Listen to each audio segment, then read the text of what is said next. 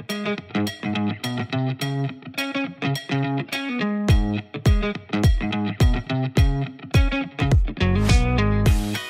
Ben Easter, and you're listening to the Shift to Freedom podcast, the podcast that gives you the mindsets, strategies, tips, and tricks to live your freedom and love your life. If you're here, I suspect that you have a total badass inside you, but chances are that you haven't let it play full out yet.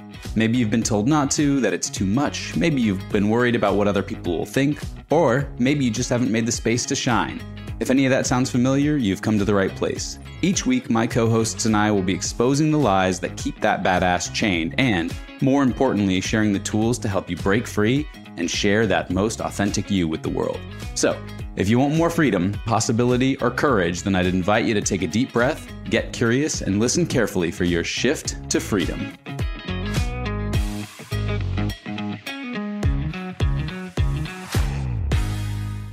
Hey there, freedom seekers. Ever wonder about the hero that lives inside of you, ready to conquer the business world? Well, if you've been listening to our show for a while, then you know that we love exploring hero myths and using them to better understand our own heroic journeys. I wanted to make these stories even more actionable for you, so we built a way for you to uncover your business superpowers, avoid potential pitfalls, and see your entrepreneurial journey in a whole new light. Ready to discover your business owner hero type? Check out the show notes or head over to lucidshiftcoaching.com/quiz to take our free quiz and learn which heroic energy you embody in your business. It only takes a few minutes and it's free. Your heroic journey awaits. I'm so excited to be doing this. I really am. I feel like I had you on my podcast and we went all over the place on your story, but I'm really excited to talk about this one specific overarching theme, which is the zone of genius, which with the work that I've been doing with you, you've been helping me hone in on what that is more and more. But first, before we get into all my millions of questions on zone of genius, can you explain what the zone of genius even is? Yeah, absolutely. I think it's just such a useful concept for people to even grasp or understand that there is such a thing. People have probably heard about it a lot. I know our listeners are probably very interested in self-help and personal development and self-discovery. And zone of genius is something that shows up a lot. The book, The Big Leap by Gay Hendricks, talks all about zone of genius. Pretty sure that they created it there, but there are a lot of different people who talk about the concept that is zone of genius. And I also like talking about it in terms of the word ikigai, which is sometimes thrown around as well. I've never heard that word. I've just recently heard that it might be like a bastardized version of this word, but it's the idea of, if you think about the Venn diagram between what you really love, what you're good at, what the world needs, and what you can get paid for, and where all of those overlap is your ikigai or your zone of genius. So it's this area where you're really alive because you're really interested in what you're doing. And it's overlapping with your skills because you've spent time developing those and maybe even some of your talents like that you came equipped with in this form, so to speak. But then you're also doing that in service of not just what other people are finding financially valuable, but also like what the world needs as a whole. And so Gay Hendricks talks about zone of genius as being like just where things are like really effortlessly easy for you and also incredibly valuable for the world. As opposed to, and he draws a distinction between that and the zone of excellence, say, where you're really good at things, but it's not so effortlessly easy for you. And it doesn't really feel like you're coming alive when you're living in your zone of excellence. What a great answer. And this wasn't even part of my prep questions for you, but I was thinking about this morning in the shower, AKA the most glorious place to come up with like great questions. But what comes first? Being good at something or liking something? Because I feel like the things that you tend to like and gravitate towards and come alive are the things that you're good at, but it takes having tried them to know if you're good at them or not. So it's like, what comes first, liking it or being good at it? And then you obviously get better at it because you like it. So you do it more. So you get better at it. And it's like a cycle, but what comes first for the one that's listening that wants to live in that zone of genius? Yeah, I think that this is such an interesting question that you're asking. And I love where I'd like for us to go with this too, is talking about like kind of how do we start to play more and more in our zone of genius. But the idea being that I like this idea of like flavors, like because we all have flavors that we're drawn to or whatever. And sometimes we develop our palate over time, right? Like most people who like beer didn't start liking beer, right? And it takes like some exposure to actually start liking beer. So I think the answer to your question is that we come equipped, like hardwired with certain preferences and tastes, and we can develop other ones over the course of our lives, just like the love of beer or whatever. But I think that following what we have always liked to do is a good clue into what these zone of genius things are. If you look at like doing reflection, I was just in a workshop with one of my other clients today. Oh, that Love Notes to Self workshop. It was so beautiful. But one of the exercises was to like kind of interface with your child self. It was like a really meditative thing. And it was so useful for me to connect. I don't do that hardly ever. But then to think back on like, what were the things about yourself as a child that you really loved? You asked this question a lot in the Active Ingredient podcast. Like how did you show up as a child? And I think that gives us clues a lot of times to things that we came hardwired with and that we love. So I do think that the what we love part comes first. Even if we then choose to expose ourselves to beer, like over time, right? Well, we chose that for some reason. Maybe we wanted to be a beer liker, or we wanted to be the kind of person who could go out and talk about beer or something like that. And so that would give us the motivation to then develop the quote unquote skill or even the enjoyment of that experience. So I love this. And so I think that's something that's really valuable to a lot of high achievers or just people that are looking to operate in a more kind of fulfilled and aligned way is figuring out how to build a life in which you can really be living and only living in your zone of genius. And I have had I'm still nowhere near operating and living only in my zone of genius, but I have had kind of like these limiting beliefs of like, well, in the zone of excellence, like I still am not at a place in my business where I can only operate in zone of genius. So I operate in zone of excellence and in genius. Is there kind of like a roadmap or something that you can kind of walk us through on how, once you've identified, because I think I have identified some areas of which my zone of genius are in, how to get there? Because it's not kind of like you snap your fingers and then all of a sudden you're like, that's it. I'm a one-man show and all of a sudden I'm only doing this. No one's doing accounting. No one's doing bookkeeping. No one's doing pitching. No one's doing all these things because I'm only networking because that's my zone of genius. Like, how do we get there? Yeah. And I think this is a great question. I spend a lot of time thinking about this question as well, as you might guess. And I think that there's a lot of talk out there where you're just like, oh, just like find what you love to do and do only what you love to do. And then you'll never work a day in your life. And the sense that I get is that some people almost experience shame in not being able to do that or not being able to find that. And there's like some kind of story that you're like, you're not enough, or you just like haven't cracked the code if you haven't done that or whatever. But I don't think a lot of people talk about this idea of like earning the freedom to do only what you love. And I do believe that like to get yourself to the level, and look, this is my personal story. Maybe Gay Hendricks would have a completely different answer to this. But my personal story is that I do think that it takes, one, the willingness to continue to try to live in your zone of genius and to like continue to hone and refine your understanding of not just what you love and not just what you're good at, but again, what the world will pay you for in that. Because that's where I really like this Ikigai concept, is that it pulls in that piece of it, is like, how can you actually get financially compensated? Because we have to figure that out if we want to be able to pay people to do the accounting and the bookkeeping and all the other stuff, where that's their zone of genius. And we can then contribute to them living in their life's work and like what's really meaning to them. Because there are actually people who really enjoy that stuff, though it's so far from my personal experience that like whenever I find them, I'm like, wow, it is amazing to me that you are that way. This is one of those things that like in the work that I've done with you that has blown my mind, is that people really exist and operate and are so happy in details, in lists, in format, and things that are just like so opposite to my brain, but that they're genuinely like the fiber of their being loves it. And in their world, their ideal world, they're doing that all day long. That's such a different way of operating than the norm, and hiring in a way that's so opposite from the norm that like it's refreshing, it's nice. And since it is not the norm, I could see why there's there's resistance. Like in the beginning when we were working together, it only took me until like a few months ago when I hired someone in that zone of genius because I was resistant. Well, totally. And then, so here's the flip side of it too. As you know, I love thinking about things in ways that make them easier for us to like digest or to use, put into practice. But if you think about that, if what we just said is true, which I have found this to be my experience, and it sounds like you're starting to find this to be your experience as well, that there are people who they do love the things that you don't love doing, right? And that is their zone of genius. And they do wish that they could spend their every day in that zone of where they're playing.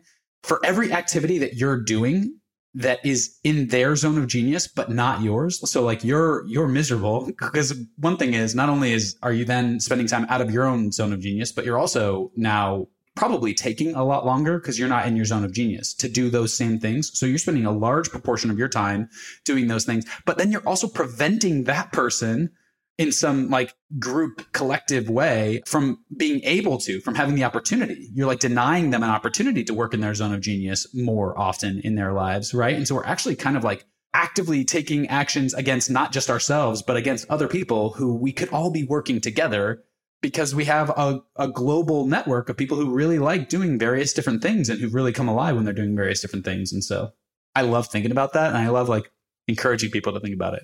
In the vein of encouraging people to do that and knowing that I was resistant at first, is there, and what you've seen in your practice, like kind of like that first step where you can start to trust it? Because now that I had this coordinator position be in that realm and like really focus on the things that she's really good at, which was an easier kind of like putting my toe in that world because it wasn't that big of a financial commitment. It was more kind of like flexible on how that contract was structured.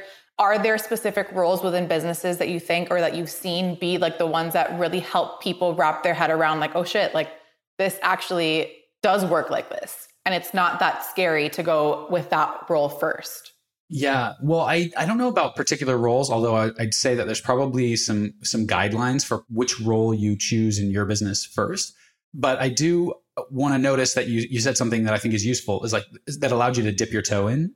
Because we do live in a global economy where there are enough people out there trying to make their own way, doing what they love as well, that you might not need a full-time accountant for your business. Now, at a certain level of business, at a certain development of business, we do need like that CFO, the accountants and bookkeepers who would only work on the business because there would be enough work to do that. But before you get to that point, you might not have a full-time role, something where somebody could make their entire living just from working in your business. And that's okay because we live in a global economy where they can be doing that thing for several different projects or whatever. Like your question is, what roles do we start to allow people to tap into that zone of genius thinking and like delegation thinking? Which, by the way, I prefer the word enrolling to delegating. Like, again, we're enrolling someone into playing in our business or in our world in the way that they most love to play for themselves as well. I love that distinction. Yeah, totally. I love that distinction because one of them plays to and feeds into that like insecurity that I feel with the word delegate of like, well, I'm not doing enough because I've like passed it off to someone else. And it's like, no, that's the wrong way to think about it. Like you are empowering, enrolling someone to do the thing that their active ingredient, the thing that they're really freaking good at, so that you can also empower yourself to do the thing that you're really good at. It's not like you're just throwing and passing the baton to someone else. Totally. It's empowerment. Yeah. The idea with the word delegation, which I has really never landed well with me, is this idea that like, okay, this is the way I think most people think about delegation. Okay, I have to be really good at it and know how to do it well enough that I can pass off exactly what to do to somebody else. And it's like, we're missing the whole boat on the zone of genius thing there. Like, imagine that there's already someone out there who they know how to do it. They know all the shortcuts. They know all the efficiencies. They're really like, it's easy and quick or quicker for them to do these things than it is for you to do these things. So to have this idea that you need to know how to do it better than they do in order to delegate it off to them just gets in the way of the whole system, as opposed to thinking of what you're talking about. Like, okay, I am really good at these things. How can I get the other things that aren't me living in my zone of genius and providing my highest value contribution to the world? How do I get these things off my plate and onto someone whose plate it's their favorite flavor. It's their beer that they enjoy or whatever, right? So you don't think that at any level, it is important to understand, like there's so many like companies or company cultures that like they really instill knowing every part of the business, that they're like, you know, even like from a corporate level to like working at the restaurant, I'm thinking of like a McDonald's, you know, like knowing every part of the business so that like when you're speaking to someone there, you can empathize or you can really relate or understand or also even know the value of the work. What's the line of like being so blind? Because like if I hire someone to do something that I have absolutely no idea how long it takes, what to expect, nothing. And I'm just like blindly saying, okay, you're in your zone of genius. I have no idea what this actually does, or, like I'm going to have you educate me on what it is, but I'm kind of just trusting you blindly. I could see there being fear and resistance there. So what are your thoughts on that? Totally. What a great question. Because what I'm not advocating for is ignorance necessarily. Like that McDonald's model of working in all the different, I think that's McDonald's, of working in all those different roles and understanding what they are. I think that's useful. But what they're not doing is being expected to like actually deliver the maximum level of value in each one of those roles, but to rather stumble along and try to figure out. And also for operationalizing. So again, when we first start businesses, we are scrappy and we are doing whatever has to happen in order, we're like able to pivot and address market opportunities, and we're able to like change things. And as businesses get more and more established, they tend to systematize more and more so that the pieces get more solidified. And so what starts off as like a very fluid and scrappy early stage business then becomes like a well-defined corporate structure in later businesses. And so there tends to be more bureaucracy, more paperwork, things like that like checks and balances to kind of keep the system as it has been, which is like both a really good thing for businesses because it allows them to like grow and expand and scale, and also can be a challenge for businesses because they can get stuck in the way that things have been in the past and not have that fresh entrepreneurial eye. Anyway, all of this is a long-winded way of saying the idea of understanding how your business works and what is going on in all the different places, I think is really a useful framework. But the idea that you have to be the best one at that role to do it before you can pass it off to somebody else, that's just not useful, because then every moment you're spending, because it's not like we can learn skills, right? But every moment that you're spending learning a skill is a moment that you're not spending honing and refining a skill and adding more value to the world in that way. So I think that's kind of like one way of thinking about the trade-offs there. It'd be like for your business, really understanding what are the outcomes that we're looking to produce with this role. So like take the accounting example, right? So like we want to, maximize our tax benefits.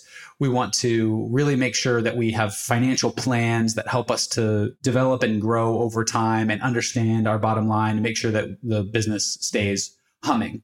But the best practices on all of that, like I could go in and do the bookkeeping or whatever, the accounting, I could like educate myself on the best practices or the way, but honestly, unless I love the numbers and I love doing the books, I'm probably never going to be like thinking about it in my off time. You know what I mean? Right. Because the moments that I'm spending in that, I'm just like winding up tired and drained. That makes perfect sense. The reason I asked, yesterday I walked into this yoga studio. I just became a yoga instructor, which honestly, it does tie to all my zone of genius with my agency, with my podcast, all of it. It all really is in one thing. And part of what that zone of genius is, I want to start teaching like immediately. I literally walked into this yoga studio that's right here. And the owner was there. It was really, I had no plan of really going in there. I just thought, and I was like, fuck it. Can I curse in here? Yeah, I was like, whatever. I'm going to walk in and ask. And I walked in, the owner was there. I was like, hi, I'm Sophie. I just graduated on Friday as a yoga instructor and I want to teach. And she was like, oh, amazing. I'm actually looking for yoga instructors. So that's perfect. What's your flexibility like? Are you able to also work the front desk? And in my mind, I was like, first of all, ego, was like front desk, and then I ego checked and I was like, whatever, fuck it. Like if it's the front desk and that means that I get to teach yoga, which is what I really feel fulfilled doing, I'm going to do it. So I was like, let me think about it. I also have an agency and a podcast. So time is a thing, but in my mind after I was like, well, it's really valuable. Also, if for whatever reason, one day I want to open my own yoga studio, I have no idea how to run operations in a yoga studio. So if I worked front desk, I could maybe learn just high level what that looks like. But now that we had this conversation, I'm like, well, how much of my time do I want to allocate to that learning period? Mm-hmm. When I know that that's not my zone of genius. I know that working a front desk is not my zone of genius because of a lot of operation stuff that I've already done work on figuring out what is and what isn't. However, in that specific business, I don't understand it yet. So what would you say, what is the line of wanting to learn high level and then getting back into your zone of genius? A, I think people are going to figure that out for themselves. But B, I think you already answered the question. You said, I don't know how it works in this business yet. So operationally, I don't understand how the yoga business is set up yet. So it sounds to me, and check me on this, but it sounds to me like you're saying, well, as soon as I learn enough about the business that I could start my own yoga business, I feel like I could start my own business, then that sounds like a natural time when the training period would end. I ask for the audience because I'm like, yeah.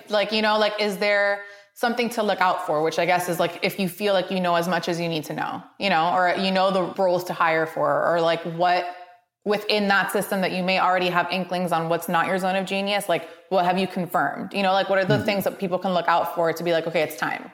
Yeah. And I think asking that question and realizing like as soon as you no longer want to do it, you can hear the willingness that you have, right, to do it now. You're like, yeah, I know that wouldn't be my zone of genius, but I could see the value in it. I'd be willing to do it, and especially in exchange for being able to teach the yoga or whatever, right?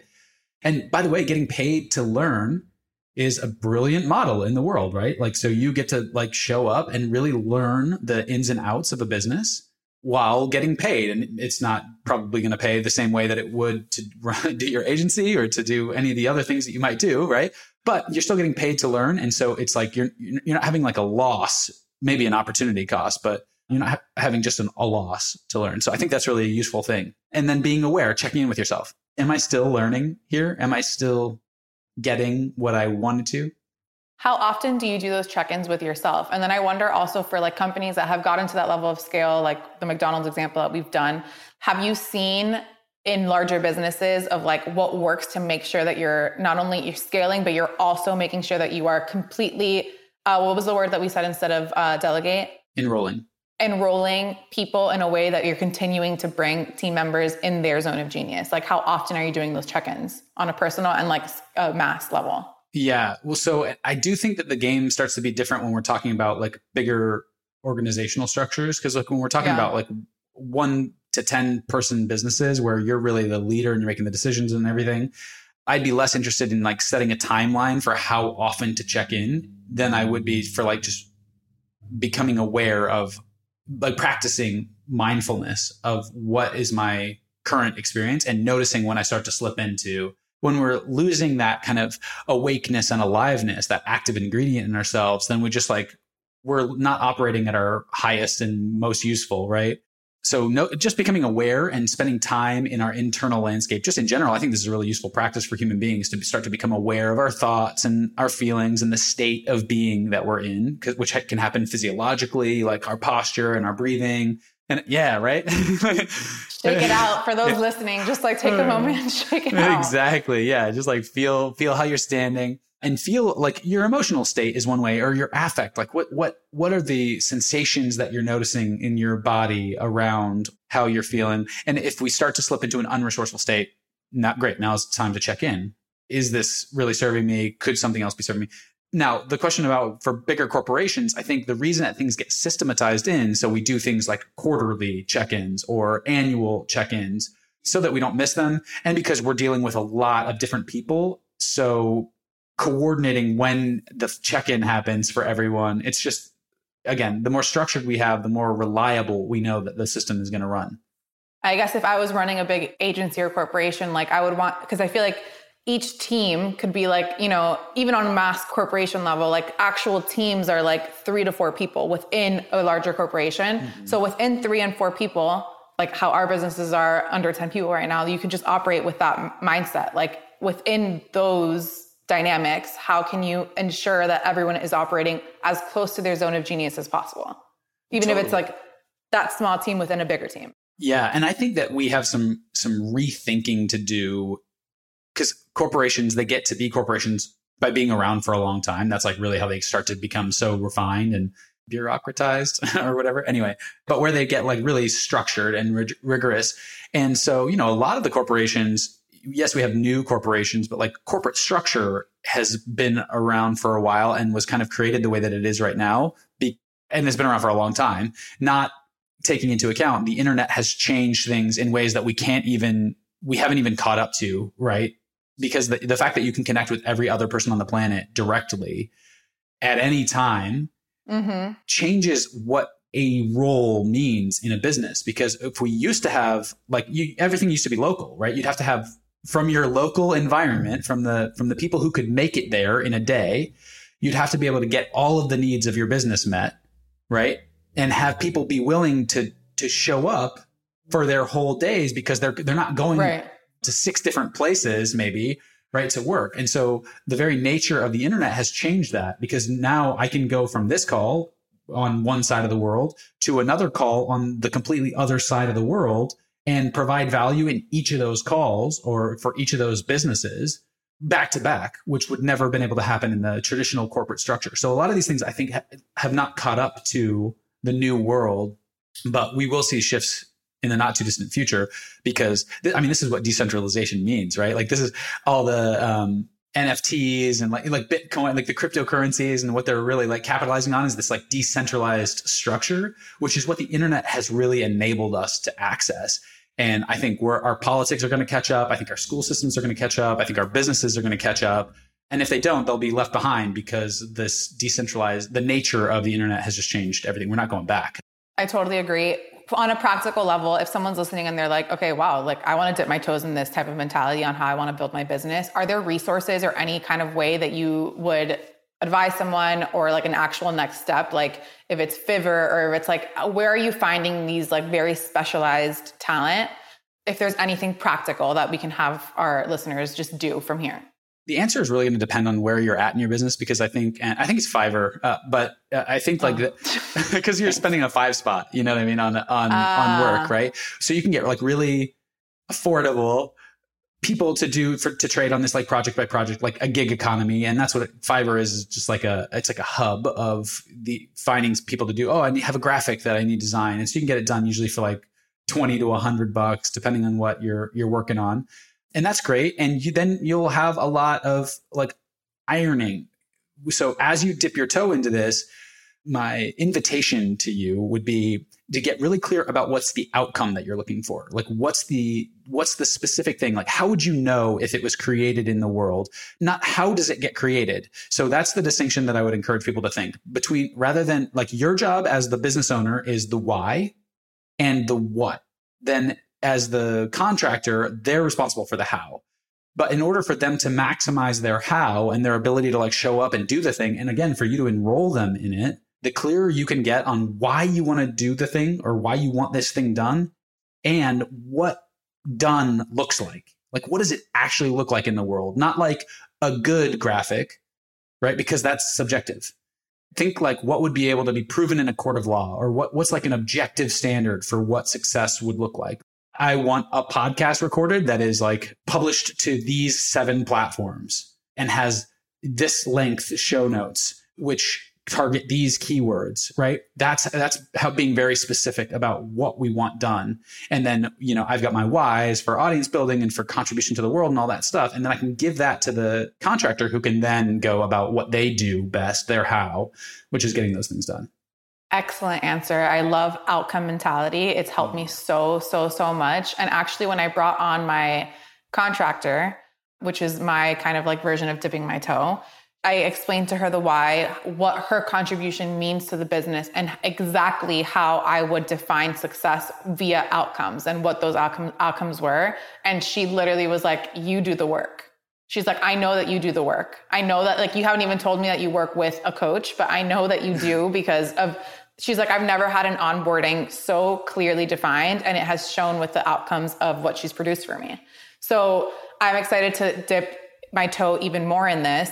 I'm curious, 2 questions, because I feel like they go kind of like hand in hand. What is the difference between zone of excellence and zone of genius? And at what point do you feel in the growth? Is it when you really start to build teams more and more? Like business size or like revenue is so dependent on the person and their own goals and why and how they're doing their business. But like, is there kind of just like a mentality or something that you could give us as like red, or not even red flag, but just like a flag to look out for of like, this might be a good time to start thinking of having someone be a specialist in zone of excellence so that I can be even in more zone of genius? The first question, zone of excellence versus zone of genius, I think is the distinction between like just what you're good at, just that one, what you're good at and what the world will pay you for. Those 2 circles, that's like your zone of excellence.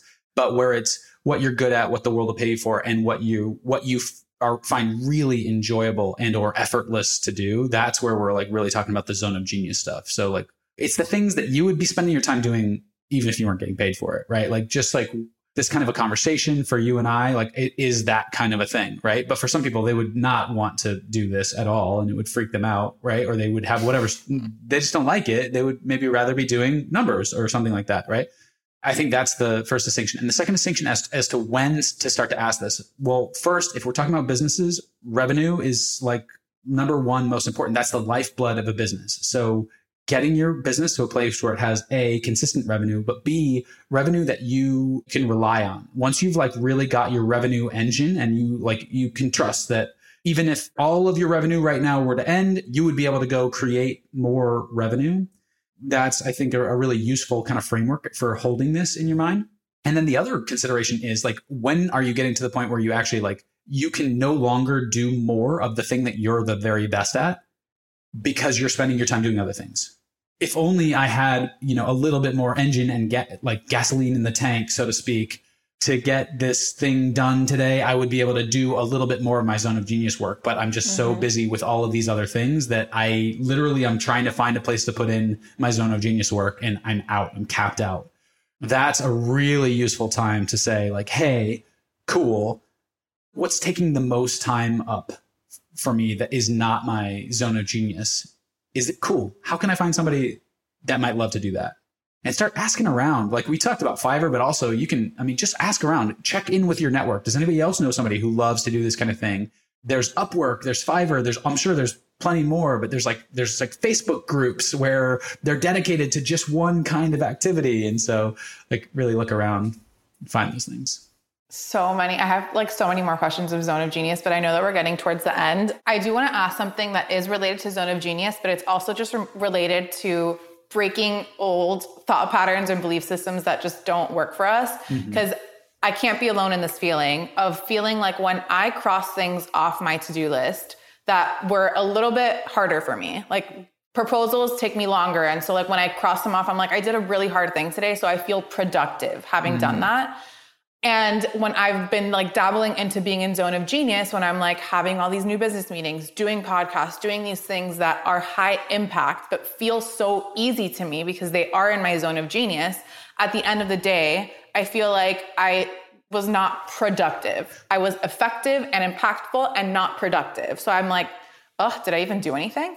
Right. What do you say to that on how to shift out of that mentality? I love this question so much. Yeah. How can we like shift out of that and prove to ourselves that no, like actually that is maximum productivity, impact, effectiveness? Like convince me on that, please, because like I'm in that zone right now. And I think that we could also have like an entire podcast that's just on this topic, right? Just this one sliver of this topic, because there's so much to talk about here, because we understand that we're working against the cognitive bias of the curse of knowledge. Like we don't understand how easy it is for us to do the things that we've really cultivated a skill at over the time of our lives, especially the things that we really enjoy that we've cultivated a skill at, right?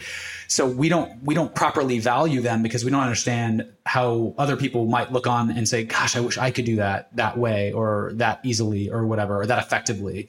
So that's something to understand is going on in the psychology of this topic of productivity and like what being productive means in the world. I think is something else that's really going on here, because we live in a culture that really like fetishizes the grind, the hustle and grind, and the, like working myself to the bone and all this stuff. And it's like, what are you producing? Being productive, right? We talk about being productive as though it's the end in it and in and of itself, whereas really productive is based on producing something. So what do you want to be producing? Do you want to be producing quote unquote hard work in the world, or do you want to be producing value? And so another area of this conversation is really like this, because this is what the Zone of Genius is all about. It's like, what's the valuable thing that you love doing that you're good at in the world? Because if we're producing hard work, like you can work really hard. And the example that I always give is like digging a hole. Like you can dig a hole with a shovel, right? And work really hard, but the hole doesn't get dug any more wholly than if you used a backhoe, right? It just takes you a lot more time to do it. You could do it with a spoon too, and it would take you a ton more time than it did with a shovel, right? So, but if what we're trying to produce is a hole, right? Maybe we're building a swimming pool, right? Then it's not like that hole gets any more valuable because it took us 6 months to produce than it did to take it if we got a backhoe for an afternoon and dug the hole then. Right? It doesn't get any more valuable, but that's the story where we're fetishizing the hardness of the work. But the value of the work has never been in how hard it was. It was always in the end value, what it produced in the world. Yeah, exactly. The outcome. So, okay, I feel like I know all of these things and still though, and I guess this is part of like the neurobiology of it all, but like, I still feel knowing this, like I'm very, like I literally have been working with you for a long time. Like I know this, I know it, and I'm still having a hard time feeling I gave it my all because what I did in the day all felt so easy. So like, what are some like practical things that are either, I don't know if it's like mantras or like ways to check in to like reinforce and like remind yourself, like, no, you actually were even more productive. Like you came in with like the big, what's that big shovel? Whatever. You came in with that instead of like working with the spoon. Like what are some practical things that we can either ask ourselves, mantras to remind us, if it's like to check things off, like if that's the thing that we have to like replace, like what is that thing that we can do at the end of the day? Awesome. So this is such a great question. And again, I think it's a topic that could be its own podcast because there's just a lot going on here. What you're feeling is that like working against your habits and your patterns.